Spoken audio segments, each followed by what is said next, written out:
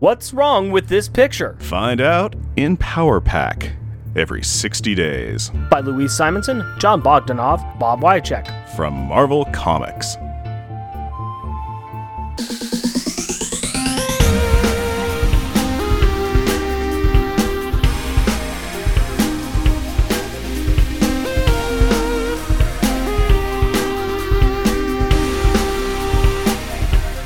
Welcome, dear listener, to our podcast. Jeff and Merc present Unpacking the Power of Power Pack, where we journey through each issue of the most underrated Marvel series of the 80s while drinking beer. Analyzing awesome and amazing adolescent adventures and absorbing alcohol. I am Jeff. And I am Rick. Where on earth is Carmen Random Banter? Random banter time, buddy. Tell me a tale. What do we got going on? Well, apparently today I'm wearing a red trench coat and a red fedora. Yes, and you're solving crimes or fighting crimes or committing crimes. Committing crimes, yeah. Actually, in the new reboot... Just popping up on the map and just going, here I am in Argentina where they have a population of blah, blah, blah, and an average rainfall of blah, blah, blah. In the new reboot, she's committing crimes, but she's doing that to thwart a really evil organization. Yeah, the organization that she grew up with and wanted to become part of until she realized that they were actually evil. I've seen the reboot. It's good. Okay. Yeah, it's quite good. So I was just kind of talking to amuse myself there. Yeah, kind of. You were telling. Maybe our listeners haven't seen it yet. It's on Netflix. It's really good. It's worth watching. It's very good. It's worth watching. Well, what other random banter do we got? Not much random, but a whole lot of banter. First, the advertisement we used is not actually in this issue, but we thought that it was appropriate. It is the house ad Marvel release showing the kids with their new powers. We'll be putting it up on our website for this issue. We highly suggest you check it out. Big news. Starting in Fantastic Four number 12, there will be backup stories about Future Foundation. This will lead into a new Future Foundation book written by Jeremy Whitley and drawn by Will Robeson, coming out in August. Why is this such big news? Well, because the team leaders of this team will be Dr. Alex Power and Julie Power. Hey, a new book featuring half a Power Pack. We'll take it. And on even bigger news, in August, Marvel will be selling a new Power Pack book written by Louise Simonson and drawn by June Brigman. Power Pack, Grow Up. You remember when Weezy was on our show and she kind of mentioned this to us? Yeah, we kind of freaked out about it. It's very exciting. Freaked out about that. So that's the book that she's been working on. According to the article, this is set back probably prior to this issue as the kids have their original powers. They're teaming up with Wolverine and Kitty Pryde to fight the Brood, an alien race that is a longtime foe of the X-Men. We're really excited about this coming out. Also, this past Monday, we recorded an interview with WMQA Comics that should be out in June. It was a lot of fun. We had a long verbal landslide of words that came out of us, and I don't think that they ever asked us more than 2 questions, and we covered most of the topics that they wanted because we just like to talk. So. Yeah.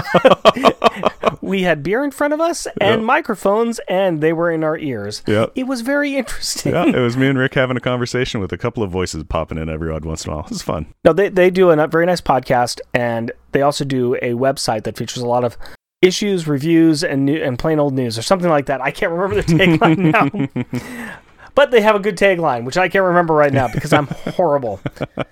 But it was a lot of fun, and we'll be advertising one that's coming out. So we'll be throwing links up on all of our medias, I'm sure. Yeah. But it should come out sometime around when this releases. Probably be about the same time. Okay. So just look up WMQA. Mm-hmm. WMQA. Jeff, can you please give us the 2-sentence replay from last episode? This amazing double-sized issue sees the Snark Wars start to get going as Power Pack has all of their powers stripped from them and packed into the High Snark Jackal, who combines them in new, exciting, and dangerous ways, all while having his nervous system be burnt out by them. 1 failed regicide, 2 failed executions, 2 successful escapes, and 1 successful power reshuffling later, and we have the end of the Snark Wars as the mind of the dying Emperor gets transferred into the brain-dead but healthy body of his one-time attempted assassin Jackal, while the Power Children try to make sense of their newly acquired different siblings' power sets. Now that I think that they killed Friday in this issue. 2-sentence replay is over. Why don't you give me a beer and tell us what our Power Pack pick is? My pleasure, my friend. We have a bit of a theme that I came up with, and I'm going to give you the beer first, and then we can I want to see if you can figure out how I'm using this theme. Actually, let me do it the opposite way. What theme in this book do you think I bought a beer against? Okay, I'm going to guess that since the issue's title is Going Home, it's going to be like the beer based off the movie Homeward Bound. No. Would you like to try again? So it doesn't. So it's not Hair of the Dogs, Homeward Bound. It's. Is it about going home? No. Oh, is it going to be about bad fathers? Yes. Yes, because there's some not so great dads. They try. I'd like to say they try their best, but come on, not always that great. So good job, sir. I'd like to introduce you to Dad Beer.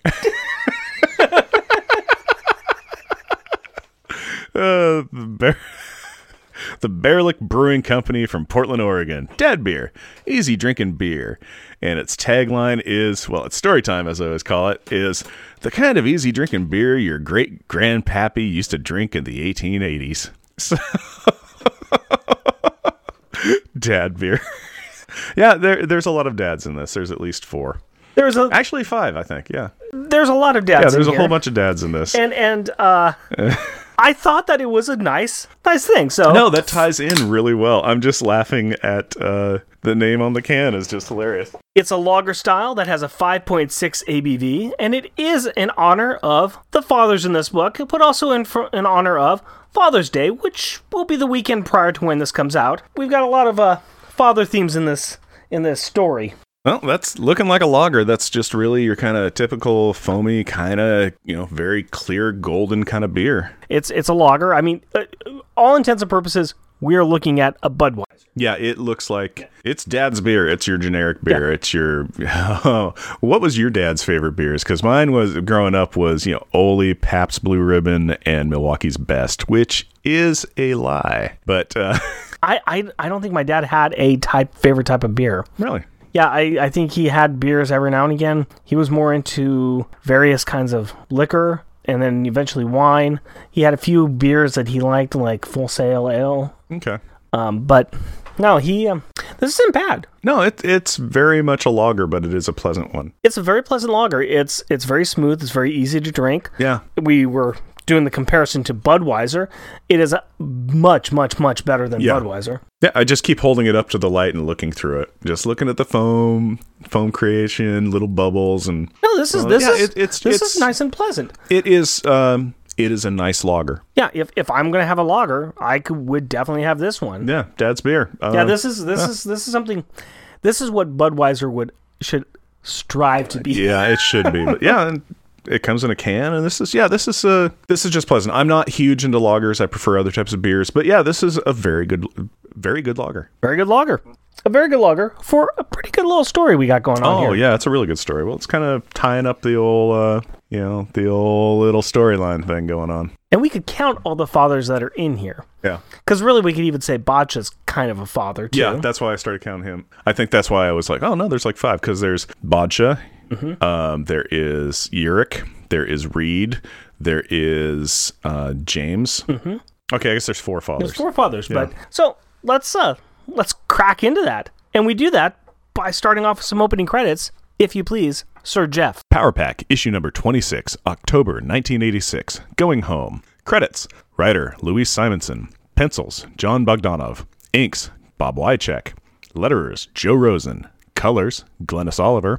Editor, Carl Potts. Editor-in-Chief, Jim Shooter. Featuring Power Pack, and everything has changed. Alex Power, oldest Power sibling, now has Katie's powers and can disintegrate matter, turning it into energy, which he can expel into Power Balls. Julie Power, second oldest Power sibling, now has Jack's powers and controls her molecular density. Jack Power, second youngest Power sibling, now has Alex's powers and can increase and decrease the gravity of objects he touches. Katie Power, youngest Power sibling, now has Julie's powers and can fly very fast, leaving a rainbow trail behind her. Franklin Richards, aka Tattletale, still has the same power, can send his astral form places while he sleeps, has lost his parents. It happens. Kofi, a chameleon alien who can teleport. Guest starring those aforementioned fathers. We got Lord Uric, we got James and Maggie Powers. We've also got Fantastic Four with, Reed Richards and Sue Richards, Johnny Storm and She-Hulk. They're all kind of distraught. And we have Cloak and Dagger, and they are searching for the lost children. We don't see their fathers, though. That kind of got away from me. Sorry about that. Remember the New Hope-esque ending of the last issue? Are you talking about the giant ceremony where the kids are on stage with a royal alien, and they do not get the medals for saving a planet, not unlike Chewbacca? It's really strange how you're able to unravel my complex illusions. It's almost like we're reading off a script. Script? What script? This is a free-form conversation about the memories that we have about a comic we read, some 30 years ago. We would never stoop to such a low... Oh, shoot. Hang on a second. I just lost my page. I'm sorry about that. Hold on. Anyway, there was a big plot thread that had not been cleaned up, and that was the Crash Smart Ship Friday. Now we're dealing with it. Well, not us, obviously. The kids are. If we were dealing with it, we would probably be saying, "Oh my god, we're in space talking to an alien horse!" followed by a prolonged finger-pointing and an even longer, not-so-manly shriek. The Powers are working with Kofi and Frank to reassemble the damaged ship. They're hoping that by finding all of the pieces and placing them more or less where they are supposed to go, a la Humpty Dumpty style, that all will be well with Friday again. Well, it seems that all the Power Pack children and all the horsemen will not be able to put Humpty Dumpty back together again. What is making things even more difficult is that everyone is struggling with their new power set, especially Julie, who is now a Cloud. And well, clouds aren't really all that useful on moving day. But I wonder if it would help if they did the Humpty dance. Really don't think... Do the fix the ship. Do the fix the ship. The Humpty dance is your chance to fix the ship. Do the fix the ship. Do the fix the ship. Repair the ship. Come on and fix the ship. Do the fix the ship. Do the fix the ship. Repair the ship. Come on and fix the ship. Do the fix the ship. Do the fix the ship. Do you know what I'm doing? I'm doing the fix the ship, y'all. Do the fix the ship. Do the fix the ship. Do the fix the ship. Watch me do the fix the ship. Do the fix the ship. Do the fix the ship. Aw, yeah. That's too great, all. Have you thought about seeing a doctor? You need help. Kofi is trying to comfort the kids as best he can. Katie is a royal mess. She loves Friday, and she wants to go home. Kofi also provides some good explanation on the kids' power scrambling. His father has speculated that the kids got their power sets based on their needs, and that their powers got shuffled around because their needs have changed. It really seems like Katie and Jack are handling this power swap better than the other two. Jack loves the strength he has, and Katie is just zipping from A to B to C to Z like a butterfly. And she's not being asked to kill anything. Bonus! But even with the joy that she is feeling from her new flight power, Katie just can't handle the thought that maybe Friday is dead. Friday, I love you. Please don't be dead. Please. As Katie really turns on the waterworks, the others reminisce about issue 1 of their series, and when they first found Whitey on their beach. And as Jack presses his face to the window, he makes a successful perception check. Holy cow! There's something in there! A light! There's a light on inside! Now that everyone has the advantage on their roll, they all confirm that, yes indeed, there is a small light on inside. One that is fading fast. And faster than Jeff can sing "Turn on Your Heart Light," Franklin volunteers to get some help. And the little dude just falls asleep. Like that. He was standing, and then his body just crumples to the ground in that classic kid sitting pose. And instamagically, his astral form appears in the Emperor's room, where Yurik and Badshah are arguing about what will be done with Murad. Yurik is all for an execution, and Badshah is hesitant for any more bloodshed. Frank is all about jump-scaring anybody he can, and he does. But he also gets them to come running. And a little while later, with some help from the cave dwellers, they extract the fading components of the smart ship. While this highly technical work is being done to the Chimelian smart ship by all of the people who are not Chimelians, the two Chimelians, Yurik and Kofi, are talking about the low chances that Friday will make it. Yurik callously says, "One failing light doesn't mean that there is anything salvageable, and after all, smart ships were built to serve, even unto death." Gosh, if only there were some, alien experts around who could help. Well, instead of that, Kofi decides that this is the moment to mention that he took his father's smart ship and crashed it on Earth, killing Data.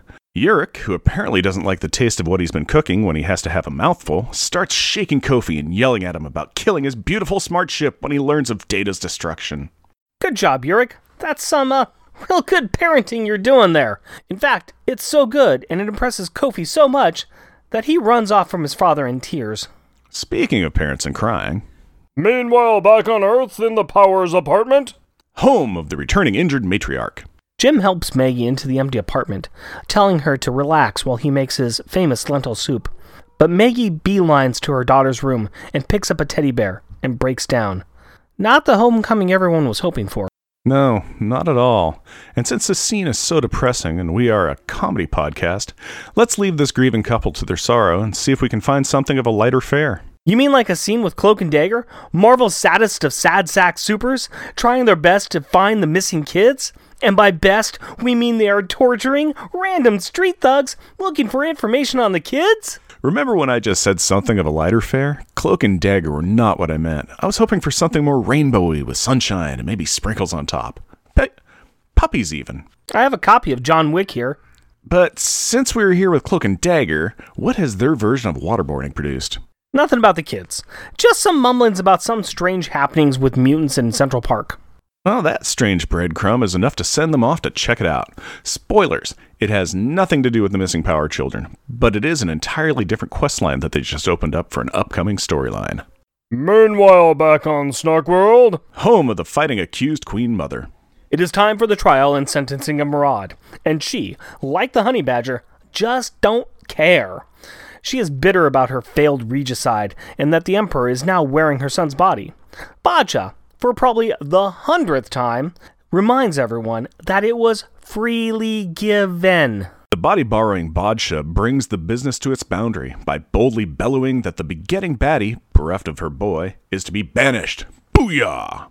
As the grumbling gal in a smashing Maleficent robe is guided to her ship, she calls the Emperor weak, and that she will have her revenge! You know, the usual defeated banter of a sure-to-be returning villain. There is some disagreement between Julie and Jack on this royal decree. Julie is compassionate, thinking that Maraud has suffered enough. Jack is a little bit more realistic. Are you nuts? That vengeance she's vowing is on us!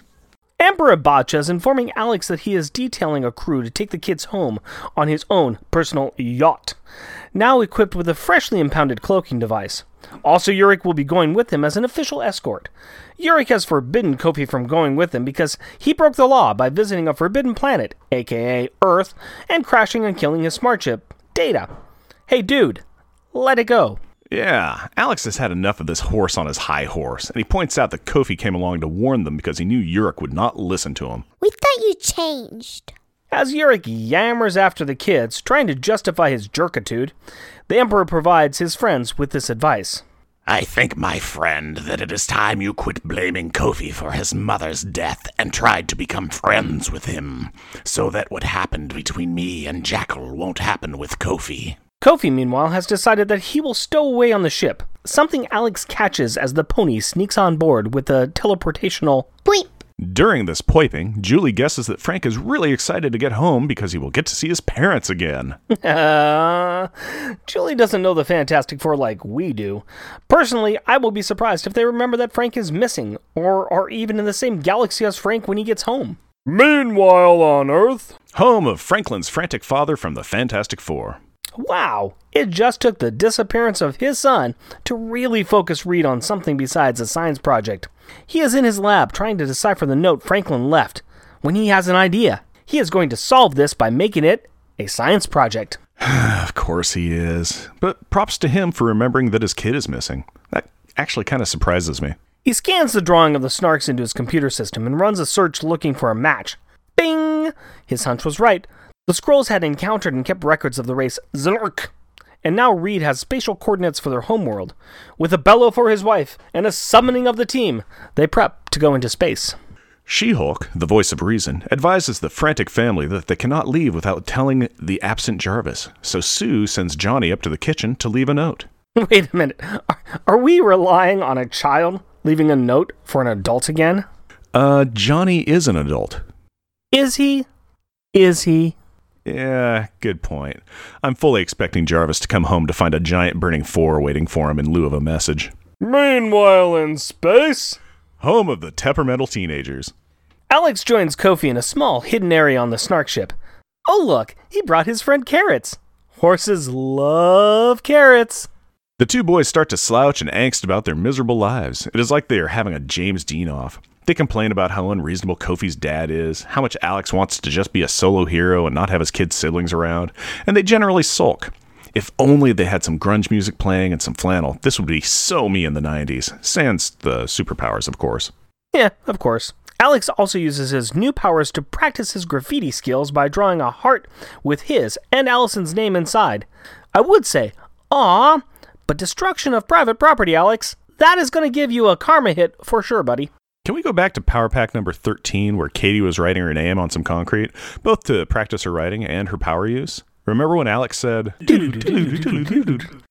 Whitey didn't come from outer space and give us our powers so you could disintegrate your name onto walls.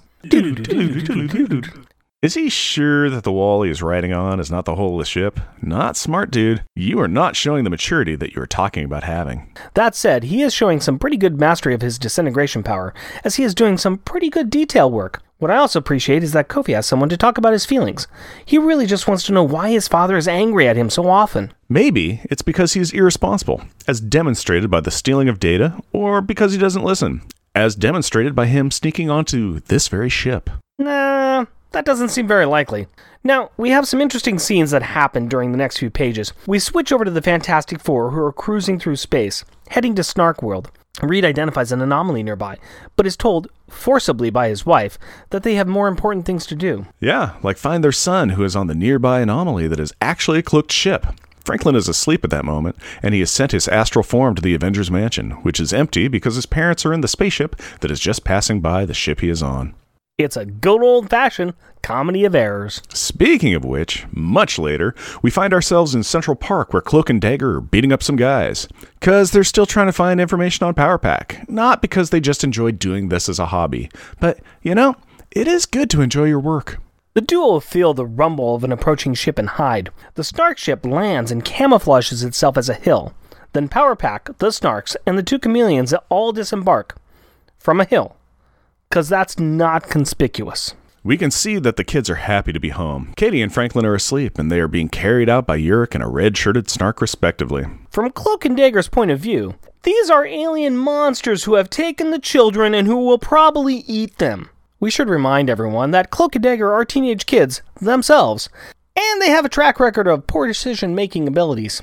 And like any good Marvel Comics introduction, they come in attacking. One could say they are looking for revenge.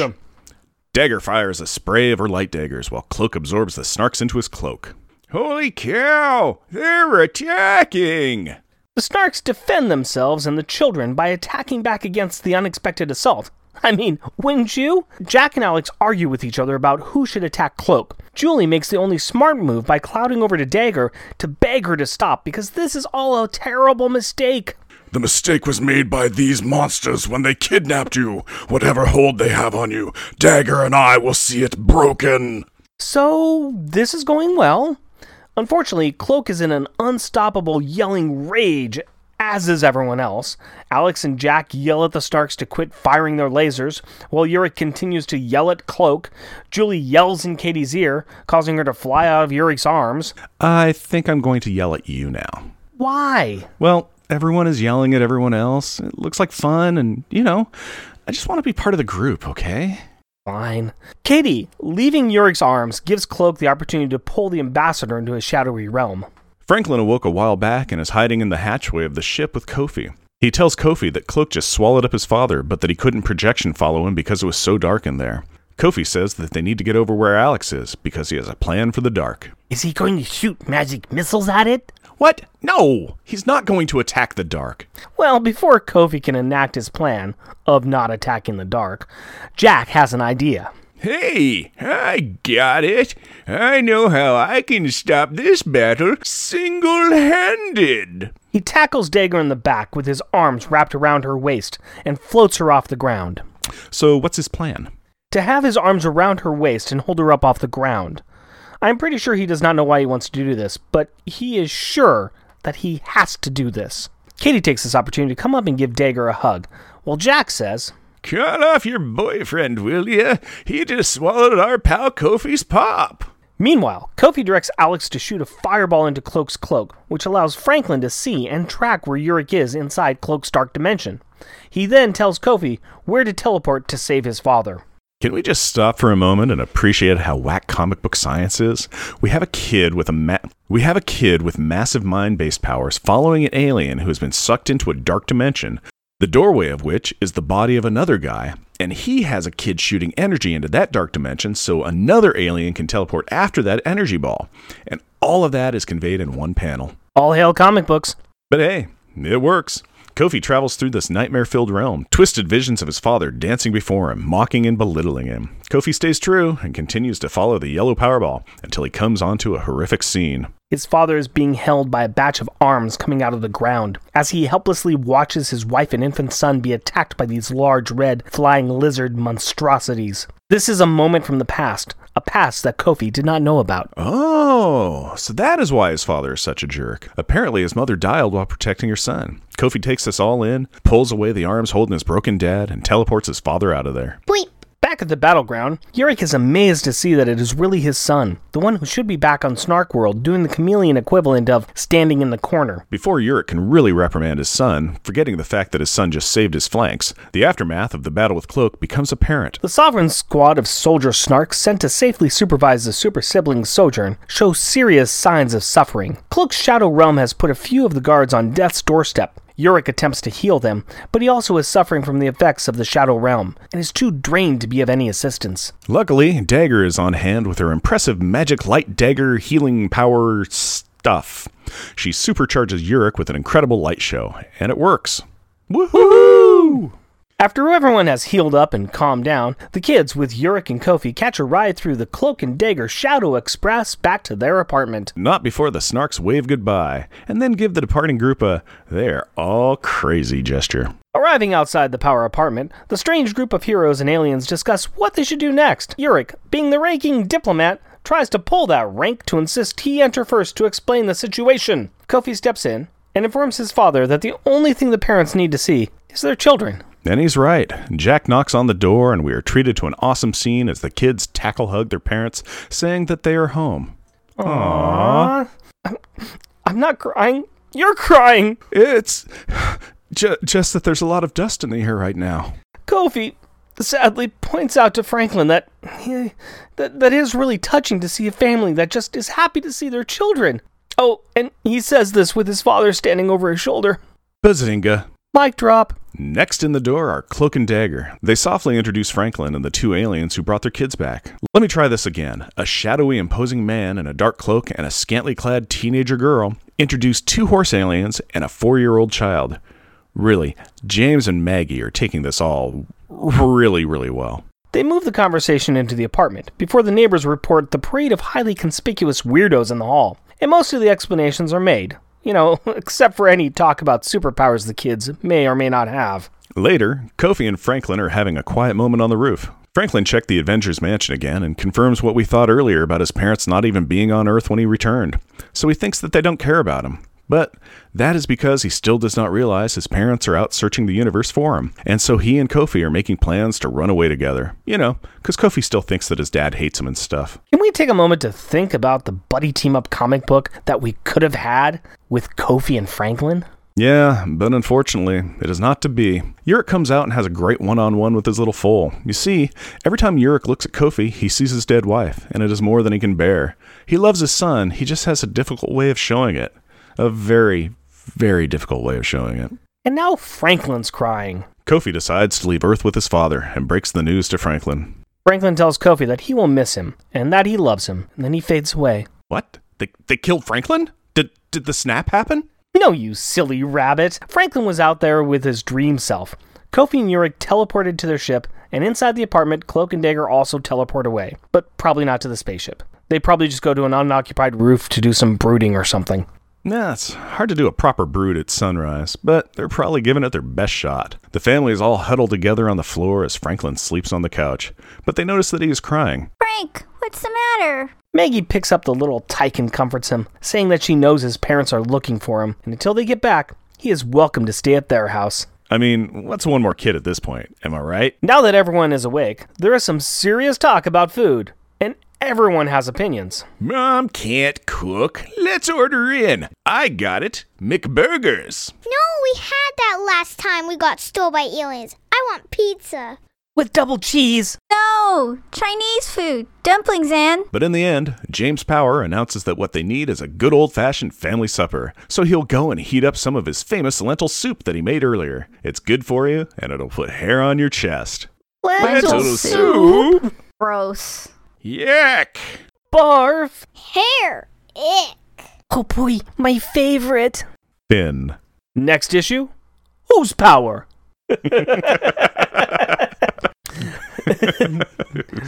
But for this issue, power packaging. Yeah. Let us talk about the cover of this fine book. Mm-hmm.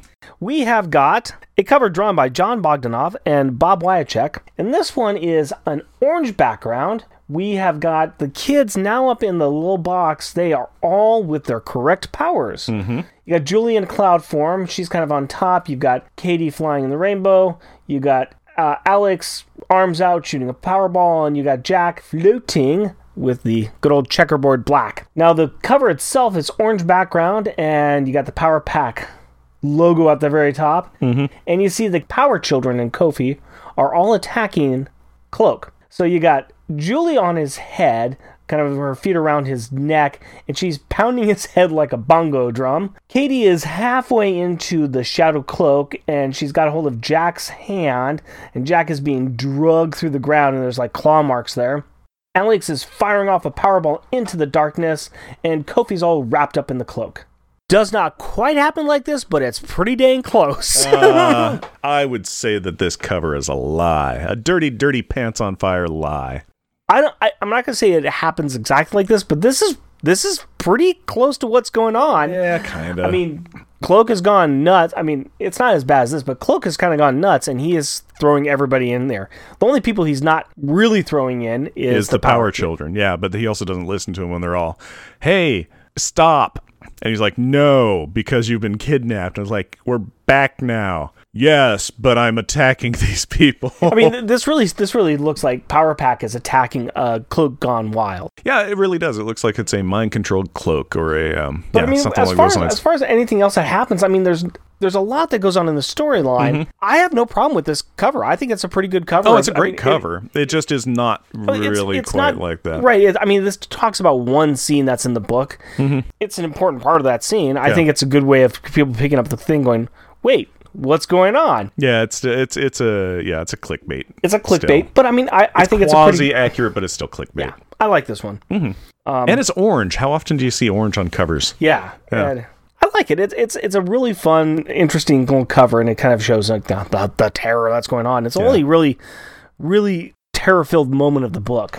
In fact, let's talk about that. I know I got further down my list, but Cloak and Dagger. Shoot first, don't bother with questions. Oh my god, they were terrible. Okay, they see the Power Children returning from space with aliens. 2 of them are being carried by aliens. The others are all like, like Jack's all got that, woo, everything's awesome kind of thing. And they're stretching and smiling and happy. And so it would be kind of along the lines of like, if you saw your neighbors coming home and they've got like Disneyland paraphernalia and they're all happy and stuff. And a dad's carrying their sleeping kid. And you're like, they've been kidnapped before. So now I must punch them because they're back home, but been kidnapped. Well, no, they don't see them with their parents. They see them with aliens. But they're being returned, and if you look at context clues or body language, you can see that everybody's pretty happy, and it's like two children are sleeping in their arms. The only thing I can say is they're far enough away that they can't see that they're happy looking. It's just on the edge of like, why don't you just go and see what's going on, or do some sneaky to figure out what's happening before you just attack. Yeah, it's the problem with Shakespeare, which is that if you actually went and talked to this person, you would kind of get rid of the rest of the show. All they needed to do was just pop out of this like, Dagger, travel with me through the shadows. And then she goes, okay, and they pop out, and then Cloak goes, Alex, what's going on? And then he goes, hey, we were kidnapped, but then we got everything good, and we came back now. I see a whole bunch of problems with what you just said. Cloak and Dagger pop out next to these trigger-happy snarks. Fight. Yeah. Well, at that point, it would be the snarks attacking the human invasion, the monstrous human invaders. Even though if they did more of a controlled going up to this group. Yeah. Well, you see, we're kidnapped by these aliens. Attack. Yeah, but it was like, not these specific aliens. Wait. Yeah. The best thing about that scene, though, is that like Cloak and Dagger are all like, aliens, demons, or monsters, give us back the children that are your prisoners. And they're like, Yurik's all, they're talking in their own languages, and Cloak and Dagger can't understand. And Yurik's all like, defend these children with their lives. And the Snarks are all like, we will lay down our lives to protect these heroes of our planet. And it's like, everybody wants to protect them, so they're all, Yeah, and so like, hey guys, can we just, can everyone stop, please, just. It is perpetually that. Take it down one notch. I do like the and fact you'll find out. that the kids are really, and in most situations, the kids are kind of like let's figure out what's going on before we just attack. Yeah. Going back earlier in the book, let's talk a little bit about this exile versus capital punishment. We had a couple of different times when it came up. There was a real deep conversation that Yurik was having with Bacha. Yeah. And then, of course, after they made the decision to exile Murad, we still had the ongoing talk of like, well, this is good. You know, she's served. She knows she did something wrong. She's going to learn her lesson. And Jack, being kind of the voice of reason yeah. No, she's evil. She's going to come back and kill us. Yeah, she's going to come back and get revenge on them and us. Should it be exile? I mean, for a plot point for story convenience, yes. But Yeah, how do you it is feel about- obviously how- returning villain. How do you feel about capital punishment in this situation? Badge is a forgiving guy. I think. Potential regicide? Yeah, I know. Well, Kidnapping of aliens? long time poisoning. Yeah, The- couple of multiple attempted regicides because it's like the poison ain't acting quick enough. Let's kidnapping go. of aliens? Of Starting a snark war. Starting a snark war. Causing the deaths of untold number of snarks. Kidnapping ambassadors? Yeah, kidnapping his friend. His friend. Who he calls his brother.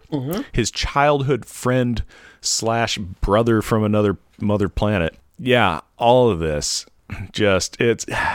Badge is a lot more forgiving than I would be. If I was in their shoes, I'm like, yeah, you did all these things. You know, your son has provided me his body, which means that we will make sure that your clan still retains their lands. You got to go. Yeah, we don't know how it acts though. If it's like, okay, so what happens if their queen mother dies? Is it that the entire clan goes insane? Are they then, do they then all die? I don't know, but she's get absorbed into other clans? Exiled, Yeah. and Well, she's going to be back. her entire clan is going with. It's basically her and all of her people are going away. And she's going to be back. Yeah, yes. Yeah, she didn't go, well, Emperor Badshah, I learned my lesson. You'll never see me again. No, she was like, you think that this, stops my quest for my thirst for power? No, I'm going to come back and I'm going to destroy you and I'm going to get that power. I am going to get Revenge! Which is always fun to say. Very much so. Teenage angsty boys. Yeah. I kind of was feeling it with the angstiness, I just want to be a loner. I don't want my family around. Why doesn't my dad love me? Why can't I get along with him? Well, Kofi, I totally get his. Get his. And Alex, I can understand a little bit because he's just, and he isn't, he just says that he's the oldest and he sometimes just wants to be alone. He doesn't always want to be part of a group. He doesn't say that he wants to totally be solo. He just says he would like to have some of his own space. Right. So I get that. And he even kind of, it's like when... He shares a room with his brother. Yeah. But when Kofi was like, hey, Alex, I know that you know that I'm here. Did you tell your family? And he's like, no, because they're going to let it slip. And then he immediately goes, you know what? I'll probably tell them later because they won't. They're not going to tell anybody. They're better than that. He's trying to be I'm going to be the rebel. Yeah. No, I should still talk to my family. Yeah, well, he is. That is just very much a moment where he's kind of like, I just would like some downtime. I would like some downtime away from my family, and I 100% understand that. Really? Yes. And I don't mean that just from current situations either. I mean, in general, in life, you can't. It's like you can love people to, as long as the day is long, and sometimes it's great if they're just not around. Yeah. Yeah, no, and I agree. Yeah, totally same thing that. with. I've always felt that way with friends, family, everything. It's like, hey, I love cake. I don't want to have cake all the time. Bite your tongue. Wants cake all the time. All the time. Yeah. Cake. Yummy. Mm-hmm. So let's kind of fall back into the teenage boys and angst and their fathers. We have mentioned this. We kind of beat this down. Yeah. We got the dad bear going on. We got Jim and the kids. We got Reed and Franklin. We got Yuri and Kofi. We got Bacha and to some extent Jackal. We've got a lot of fathers. It's a father issue, which is it's very interesting that's kind of the theme that I didn't really realize it probably at the time I first read it, but going through it now and looking for certain things, I'm like, yeah, this is very much about different relationships, and it's not being explicit with it. No, it's not. I mean, and none of this has really been, going. None of this is new. It just is kind of all here in this issue. I mean, it's really got Franklin really opening up, like, yeah, my parents, they've left me. No, they haven't left you. They're probably out looking for you. Yeah, but they leave him all the time, and that's kind of the all the interesting time. things is to see the similarities, yet also the differences in Yeah. parenting things. Where it's who's the best father of the group? I'd say Jim Powers. Yeah, plain Yeah. and simple. James is totally the best father there because he's constantly engaged with his kids. He loves his kids. Let's put it this way. Back in issue 5, he punched out a guy who threatened his boss. kids. He punched out his boss Yeah. who threatened his kids. Yeah. So, there you go. Yeah. Reed leaves town all the time. He gets caught up in his work Yeah. a lot. Yeah, it is very much just like, hey, I have a son. Yeah, Franklin, and I'm sure he can just he's good. He's with Herbie. And I think Jim Power, I think we'll start to see it. Jim Power, he's not as smart as Reed Richards, but He's still smart. He's in the class. And I think that if he went down the same path that Reed Richards went down, he would be very similar. But that's not Quite his possible, style. yeah. I mean, his style is family first. He has always been family first and then science. He loves science, but he loves his family. So Reed, I think, has always been more science, and then, hey, I've got a family now. Isn't that swell? But yeah, and then you have Yurik. Honestly, he resents his son. He hates his son due to the fact that his wife that he loved died protecting his son. And now every time he looks at his son, he sees the death of his wife. The person that he loved that is no longer here and hasn't been for a while. And there's probably some other things too. Unfortunately, we don't get a lot of time with Yurik. Yeah, not a huge We're amount, kind of picking up pieces here and there about his character. yeah.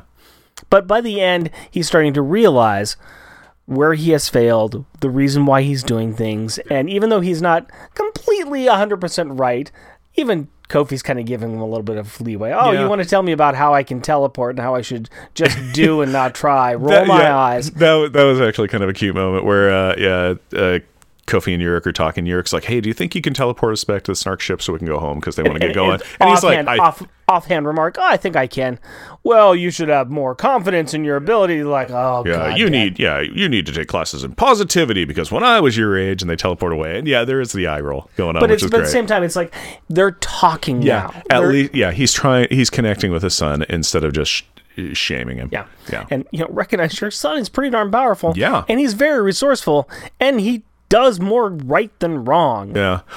Okay, here's the thing that really upset me about Yurik, though, too, was when, they're right at the beginning, they're working on Friday and trying to save Friday's life. Mm-hmm. And Yurik's all, it's a ship, and yeah, they serve unto death. And so what if it dies? And then Kofi's, he's like, I don't care, Friday, whatever, big deal. But then Kofi's like, yeah, Data's dead, your smart ship. And then he just drops his pancakes in the fire because he's angry. It's like, you killed my beautiful ship. Yeah. Your beautiful ship that died protecting me and serving its function. Yeah. Yeah. Served unto death. Served unto death. Yep. Let's finish this off by talking a little bit about dinner choices. Because I love this final scene. I still think it's breakfast. But Yeah, they're all naming a lot of they're naming a lot of dinner foods, but it seems like breakfast. What happened the last time that they had burgers after being returned from being kidnapped? Oh, Carmody attacks them and yelling at them, calling them muties and is shooting a 45. So, and, Bogeyman, yeah. So, let's go ahead and not do that. Okay, yeah. Yeah. Carmody just shows up to the door and is like, I'm back. What is the correct meal that you should eat after being, kidnapped by aliens? Anything you want, really. Whatever your best comfort food is. And I could totally see that. Waffles and fried chicken. I love all food. Well, not all foods, but I mean, I'd be like, everything that they're naming, they're just like, yeah, McBurgers. I'm like, I could go for a burger. Pizza, totally could go for Double a pizza. cheese. Double cheese, fine, throw it on there. Oh, Chinese food. I'm like, I love Chinese food. Lentil soup is at about the bottom of the list. Yeah, pretty much. Yeah. Except, no. Oh boy, it's my favorite. Yeah, I know. Yeah. Franklin loves it, but you'll also notice Franklin just thought that. He kept that to himself because he's trying to be cool Let's amongst his keep track. peers. Let's keep track how many things are his favorite. Yeah. Because there's a lot, my Oh, friends. really? There's Okay. a lot. Franklin's a positive kid. He could give Kofi some tips on positivity. It is one of his favorite phrases. Oh boy, my favorite. Hey, cool. I'm going to break out my library card. And in honor of Friday, I would like to talk about Anne McCaffrey's book, The Ship Who Sang. The Ship Who Sang is a science fiction novel by the author Anne McCaffrey. The 1969 novel deals with the cyborg Helva, who who is a human being fused into a spaceship or brain chip. The universe that Anne McCaffrey created for these books features children who have severe physical disabilities, but who have exceptionally talented brains, becoming shell people. They are encased in a life support shell with computer connections. These shell people are then raised to fill a variety of strange professions. The focus of these books is one of these shell people becoming a smart rocket, a spaceship that is truly sentient. It deals with her relationship with her brawn, or the non-shell element of the spaceship crew, and her life. The great thing about science fiction is asking the question, what if? And then exploring the stories that are set in the different worlds with different morals. What if there were options for people with extreme physical deformities? What would the negative impacts be of such a drastic exercise? How much is the human contact worth? And can mental relationship really be sustainable? Anne McCaffrey was always one of my favorite authors for presenting these complex ideas in a simple, straightforward stories. And let's be honest, this is a romantic sci-fi. And it is really easy to see how this book, or others like it, influenced Wheezy when she was creating the smart chips like Friday. And on an interesting note, McCaffrey dedicated this book to the memory of the Colonel, her father, George Herbert McCaffrey. So that is my book. Have you ever read those ones? I have not read The Ship Who Sang, but when we interviewed Wheezy, didn't she also say that she kind of based Friday off of that? Yeah. It's kind of where I got it from. And it's really easy to see how it is.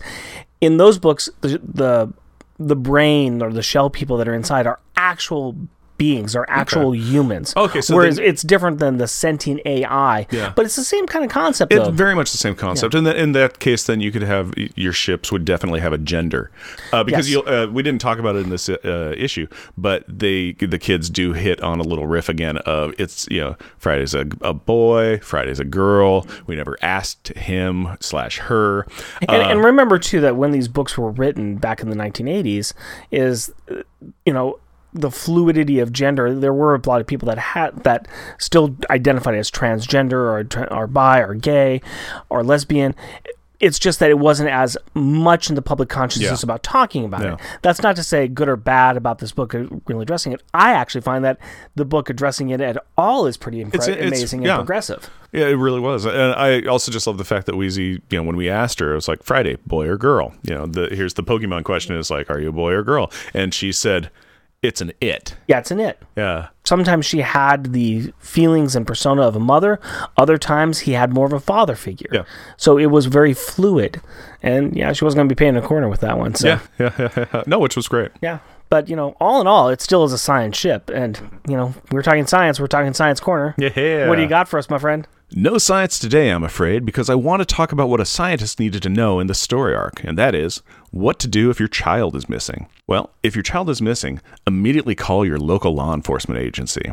After you have reported your child missing to the law enforcement, call the National Center for Missing and Exploited Children at 1-800-THE-LOST. That's 1-800-843-5678. If your child is missing from home, search through closets, piles of laundry, in and under beds, inside large appliances, in vehicles, including trunks, and anywhere else that a child may crawl or hide. If you are in a store, notify the store manager or security office if your child cannot be found. Then immediately call your local law enforcement agency. Many stores have a Code Adam plan of action in place. When you call the law enforcement agency, provide them with your child's name, date of birth, height, weight, and descriptions of any other unique identifiers such as eyeglasses and braces. Tell them when you noticed your child was missing and what clothing he or she was wearing. Request law enforcement authorities to immediately enter your child's name and identifying information into the FBI's National Crime Information Center missing person file. So, no science, but that's what you need to know if your child is missing. I hope that no one ever needs to use this information, but I also hope that you remember it if you need to. And as us being fathers, this is something that we think about a lot. Let's talk about some refrigerator gallery moments in our Power Thoughts. Alrighty. What artwork do we really, really, really like? I'm going to talk about page 15, and this is during the fight. Is this a joke or a backup joke? This is a backup joke. This is what I call, don't worry, I got this, and it's where Jack has tackled Dagger. Yeah, that's a good flying tackle, too. It's a good flying tackle, and yeah, I'm just going to move on because, yes. And it is an awesome costume, but it is always on that edge of being a little too much. So, what is your backup? My joke backup is on page 13. Alrighty. And I call it Alex Power and Alex Power in the Power Trap. It is center left, and it is got Alex and Jack, and it's when they're arguing over who should attack Cloak.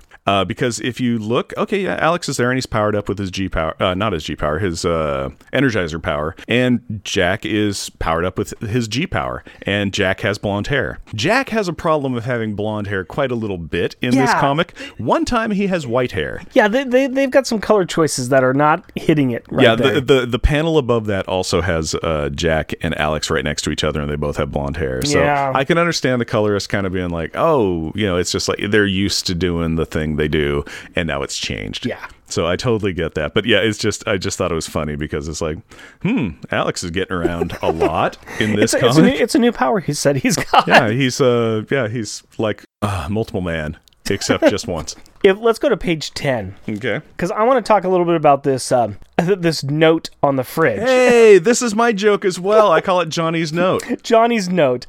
I thought you were gonna miss this. No, let's read this note because I had to zoom in on this one here. Yeah. The note on the fridge that Johnny left for Jarvis says, Jarvis have gone to Katz to find Franklin, Rito, Sue. Yeah, I know. It is literally almost worse than just a giant flaming four that I joked about in the script. I think that Franklin's note was better. Yes. It literally just says, we've gone somewhere later. Yeah, I think gone to space is about... That would have been better.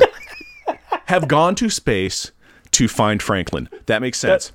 And he just tacked it onto the fridge where other stuff is there too. It's going to get lost in the minutia of it's like there's a drawing from Franklin that says, Jarvis by Franklin. And it's a picture of Jarvis and he's got wearing an apron. He's got hearts on the thing and everything. And there's magnets on the fridge and stuff. This note is going to get lost. This is ridiculous. Johnny Storm is a child. Oh, totally. But yeah, it would have been better had they said gone to space to find Franklin. But at least he said we're going to go find Franklin. Yeah. Yes. But again, almost as bad as just a giant flaming four. Let's move on to our top ones. I am so proud of you for seeing that one. I thought that was going to sneak by you. No, I caught that one. That was a first time through on that one. That is fantastic. Page 18 is my backup one, and it was really very close between my backup and my top one. But page 18, I'm going to choose as my backup one, and I'm just calling this one Family. I said this is my first place one, and I call it We're Home because that's what Alex says in the panel to his kids. It's the kids all tackling their parents onto the ground. We can't talk about this picture because we're just going to start crying. Honestly, that is very true. It's just kind of like, I was reading through the comic and I hit this panel and I'm like, yeah. I'm like, why am I getting all worked up about this? There is a mess of emotions in this picture. Yeah, giant ball of emotions. Bravo to John Bogdanov because they sell it. Yeah. That's why it's my first one. It's great art. It's the family all together. Honestly, it probably is because it is just pushing that old emotion button really big for it to be my first place. But it made your backup. It made my backup because I found one that I found one with even more emotion in it, but it could easily be switched. I could easily have switched these. What's your backup one? Okay, my backup is on page 19, and I call it The Eyes Have It. Oh God, I forgot about that one. That one is great. Yeah, it is really great. It is I was going to mention that one. It is the very top panel, and I call it The Eyes Have It because it has Cloak and Dagger in it, but it has Kofi, and it's when he's talking about how, look, the power parents don't care what's happened to their children. They just are happy that they're home. And you have... and so he's kind of like, oh man, look at that. They're just happy. And he kind of wishes he had that relationship with his dad. It's got his dad in the background who's, kind of like head bowing, just going, my son doesn't even, I haven't loved my son the way that these people have loved their children. Mm-hmm. And then you have Franklin and he's got all pouty face too. And he's very sad because he's just like, I wish my parents were here to hold me and tell me that they love me. Yeah. Yeah, we're going with emotional heartstrings one. On this that's one. Why I call it The Eyes Have It. Let's go ahead and just move on to page 5. On page 5, and I'll let you go ahead and guess which one I'm choosing on page 5. Is it Jack pushing his face up against the broken window of Friday? Page 6. Is it the scene of Maggie's come home and she's just crying her eyes off into a teddy bear? Yeah. Because let's go ahead and just put all of our feelings in these ones. Oh yeah, there's a lot of feels in this issue. A lot of feelings with that. That's the one that I said that kind of beat it out just because there's a lot right there as well. So yeah. It's just Maggie crying into a teddy bear. Yeah, it makes sense. It's just, she comes home and she goes into the kids' room and she's kind of like, oh, I better straighten up this mess. Books are laying around. I'll straighten some stuff up. And, oh, teddy bear's laying on the floor. I better pick this up and put it. And then she just holds it and cries. Yeah. We need something funny. Let's insult each other a bit. All right. Let's talk about rubber and glue. Will do. What do you have for yours? My rubber and glue moment is, I just found it was funny, is on page 22, and it's the entirety of the thing. It's like the kids are home, and they're talking, and Maggie's picked up Franklin, and it's like, hey, your parents are looking for you, but you can stay here and everything. And it just starts with Katie just dismissing Franklin's sadness in the best way possible, which is like, I'm hungry.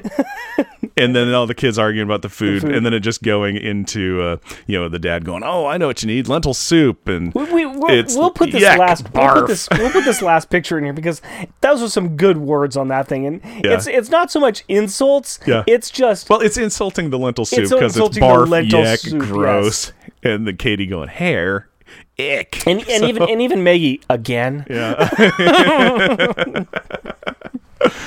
My backup one on page 6, we'll just go ahead and do both mine since they're on this page, is Jack, and it's in the lower right-hand box. Murad has been banished, and Julie's all like, yeah, I think that's fair. She suffered enough. And Jack is all, are you nuts? That vengeance she's vowing is on us. Are you nuts? Yeah, are you nuts? I know. And then my top one is on the same page, except it's up in the top, and it's Murad. No, it's not. I'm sorry. It's the panel next to it. And it's Murad saying, "You are weak, Bacha. You're weak. So yeah, that was my top one. That's a good one. I thought one. that was there. My top rubber and glue moment is on page 17, and it's in the bottom right-hand corner, and it's when Cloak and Dagger are taking the Power Kids back to their apartment, and it just shows the two Snarks in the bottom corner, and one of them's raising his hands up like, what the heck is going on with this planet? And the other one is just doing the, it's crazy, finger to the head loopy-loop. I think actually the first one is saying, why are they going into that dark realm that almost killed us? They're crazy. You could do that about all the situation here. When Snarks are kind of like, this is Looney Tunes. You're just going to go back. You're going back. You know that almost killed us, right? We're the ones wearing red shirts. Yeah. We'll stay here. Yeah, I just love that as an aspect of just, it's an amazing insult with no words. Yes. And its motions stuck in panel. It is just fantastic. I'm like, I know exactly what's going on, and it's wonderful, and I love it. So let's talk about Stars in Detention. Let's talk about the best and the worst children in this book. Mm-hmm. I want to say Cloak, except he's not a power child. Nope. But my gosh, he was the worst on everything. Yeah, I could see that, but let's go ahead and stick with the children. I'm going to say Julie. Interesting. Yeah. Why Julie? Julie didn't do a lot. She had problems with her powers. Like, even right at the beginning, she's just kind of like, I'm a cloud. I can't do anything to help. It's like, Julie, you can also be you and help find parts for Friday. A lot of it was just like, she didn't do a lot. The biggest cincher for it for me was when they're in the battle, the Cloak's battle with the Snarks, and Cloak wants to attack Yurik, except Yurik is holding a sleeping Katie. Right. Julie then wakes Katie up. Fair enough. Katie flies away. Yurik no longer has a human shield. Cloak envelops him and eats him up. Yeah, I can see where you're going there. Mm-hmm.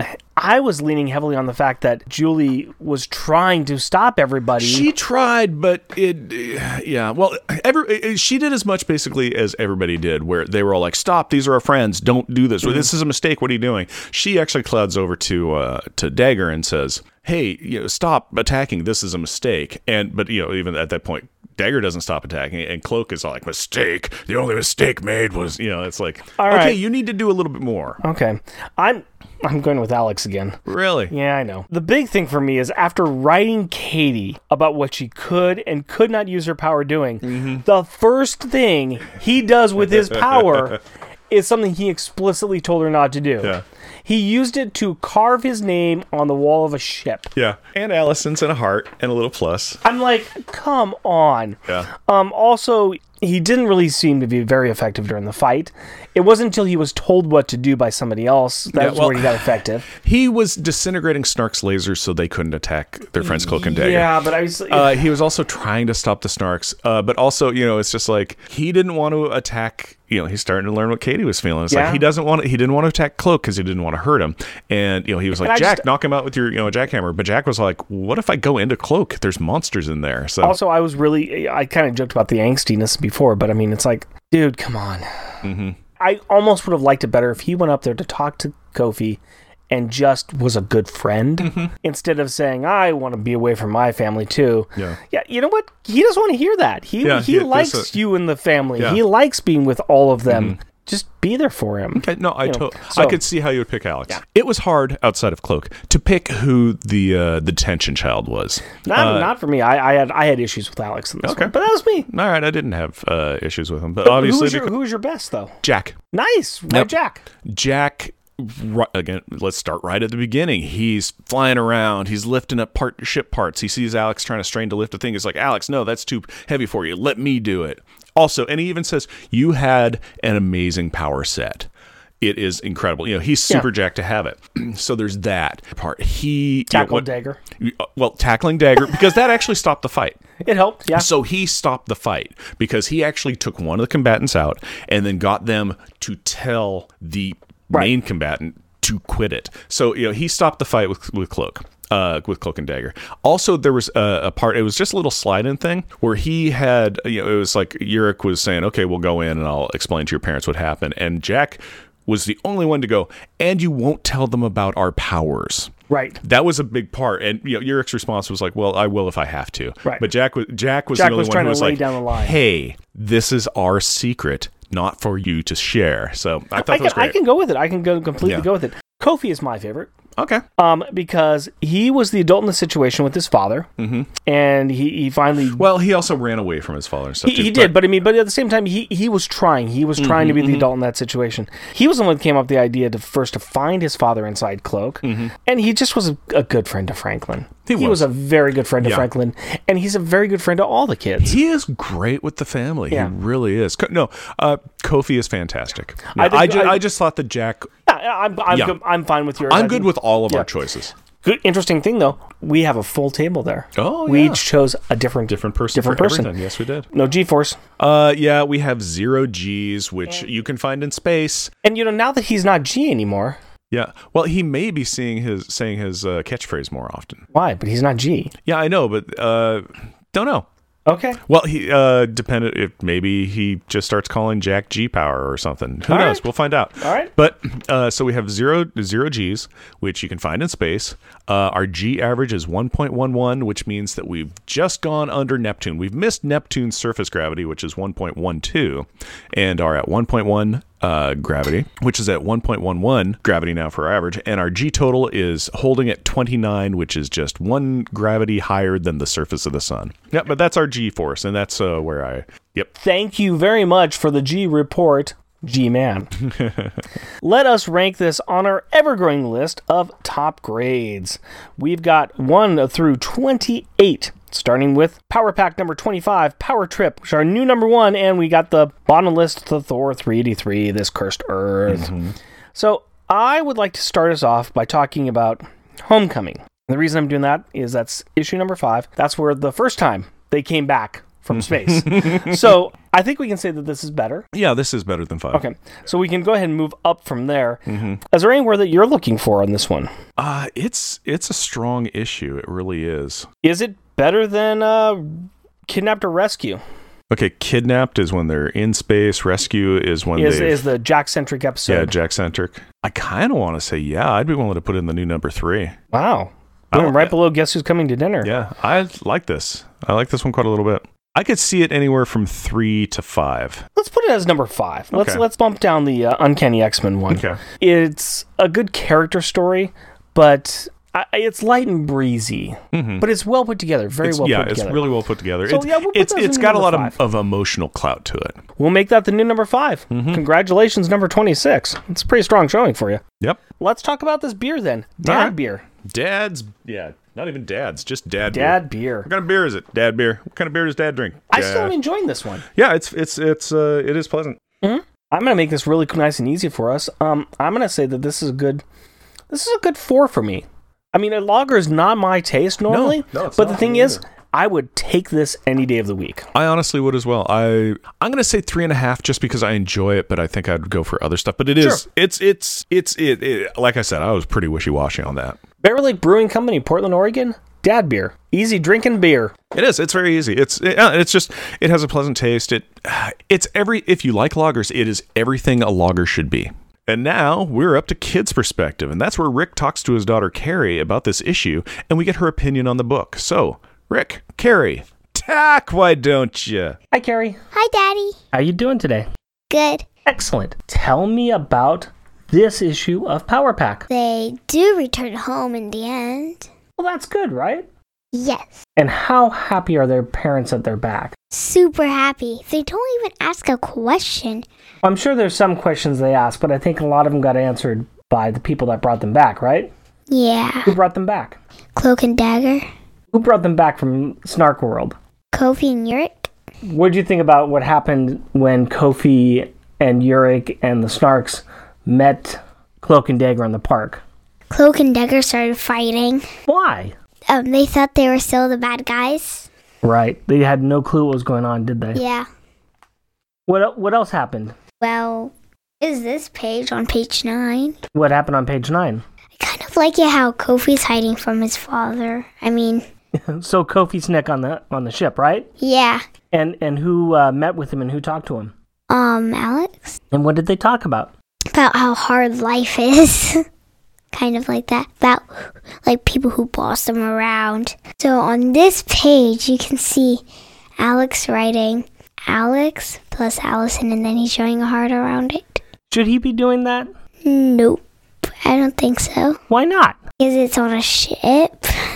What could happen if he does it on a ship? You could actually cut through it. That's right. Did he one time tell Katie not to do something like that? Yeah, when she was signing her name. That's right. Good memory. Very good memory. That's what we call a hypocrite. Like a hippogriff? Not quite. A hypocrite is somebody who says, don't do this one thing. And then they do it? Yep. It's like in my class, Miranda was putting up the quiet coyote, but then she started talking. Exactly like that. The kids made it back okay. What about Franklin and what about Kofi? What's happening with them by the end of the book? Kofi was going back with his dad to like his dad's work. Yeah. And Franklin was supposed to go back to his parents. Just for now, he has to wait with the Power Kids. Why is that? Because his parents might be out Where did they go? to save him. And they went out to space, right? Yeah. They went right by each other, didn't they? Yep. And I know you like to talk about the cover, so what about this cover? Okay, this cover... Can I mention something first? Sure. Normally on the cover, there's like these little boxes. Corner box. Yep, Corner good. boxes that have the Power Kids. Yep. It's different. Why? How is it different? So it has, instead of Jack, it's Julie as the cloud. Mm-hmm. So it's showing them with their different powers, right? Yeah. And so Katie's has Julie's powers. Jack has Alex's powers. Alex has Katie's powers. And Franklin's just running along. Yes. What else about the cover? Is there anything else that you wanted to talk about? Yeah. Okay. Where Kofi's in not Kofi, Yurik is in Nightmare. Yeah, he's inside Cloak, and it's a big nightmare, isn't it? Yeah. It's about... So, like, Kofi has to go through it. Yeah. Past all these things that are trying to make him, like, feel discouraged. That's right. But when he finally makes it to his father, you can see a lady version of them holding little baby Kofi, I think. So who do you think that is? Kofi's mom. And, there's, like, these... I think they look like pterodactyls to me. Okay. But they're kind of hairy and they look kind of older.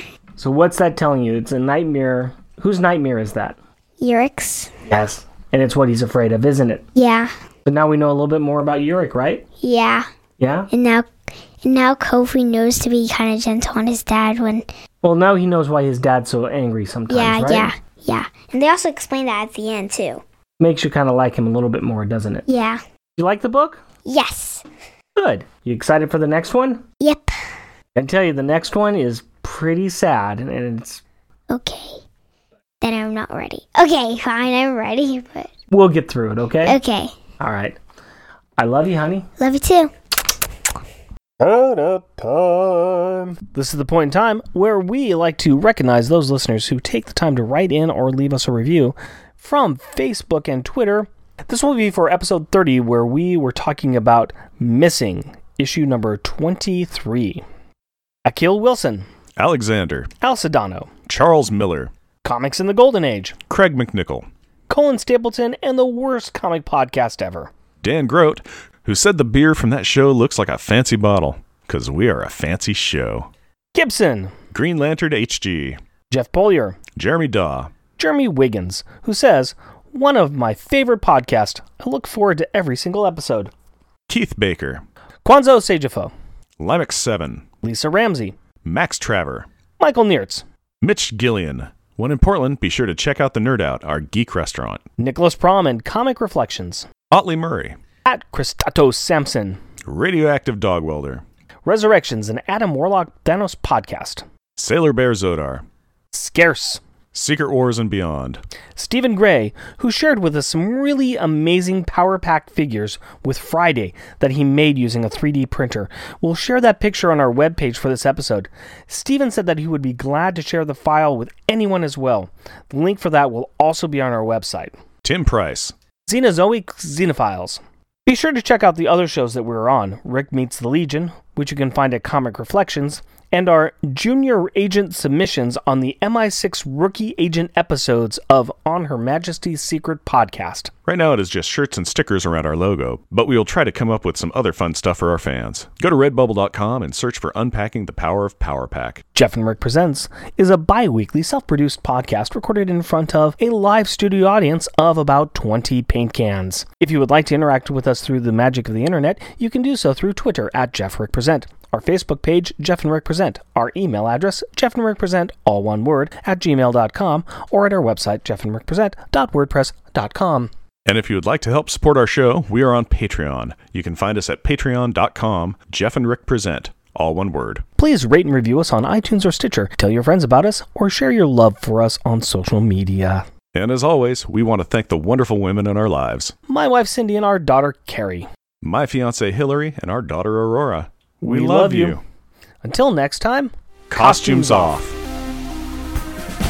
Our theme music is 80s Action. Also featured in this episode is Spacewalker.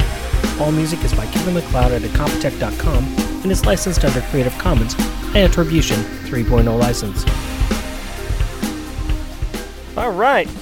You ready to be funny? No. Ready to be sweaty and angry? Yes. That's my baseline. Bleep. Listening to the family upstairs being as quiet as church mice, ringing bells. This amazing... Slam the door, slam the door. Bleep. I would love to be knighted. I think that would be really great. We'll work on that. Okay, we'll work on that. If we have any fans out there that have the ability to knight us, Yeah, that'd be it's great. probably not legal, but go Yeah, ahead. I mean, lie to me. Just Wait, say that you can. SCA. Yeah. Oh, yeah, I guess there is that. Bleep. That mixes with dinner really good. Oh, yeah. This is going well with the McDonald's. Dad's beer and a dad's dinner coming up just to rear its ugly head and go, hey, fellas, burp. Bleep. Meanwhile, in space. Home ought the temperamental teenagers. Bleep. I would say aw, but destruction of proper Bleep. I just liked it if you just continued your Shatnerism there. Reed identifies an anomaly. I was nearby, I was actually but is told forcibly by his wife that was going through my head that too. they have more important things to do. Bleep. I know, that's weird, because then his next line is, call off your boyfriend, will ya? He just swallowed up our pal Kofi's pop. Call off your boyfriend, will ya? He just swallowed up our pal Kofi's pop. Bleep. I will give you a choice, death or cake. Cake or death. Cake. Well, there you go. Yeah, Fine. nobody picks death. Nobody Weird. picks death. It's Yeah, weird. it's- Very strange. It's raspberry flavored. Death? Yeah. Bleep. And now... Burps. Pretty classy.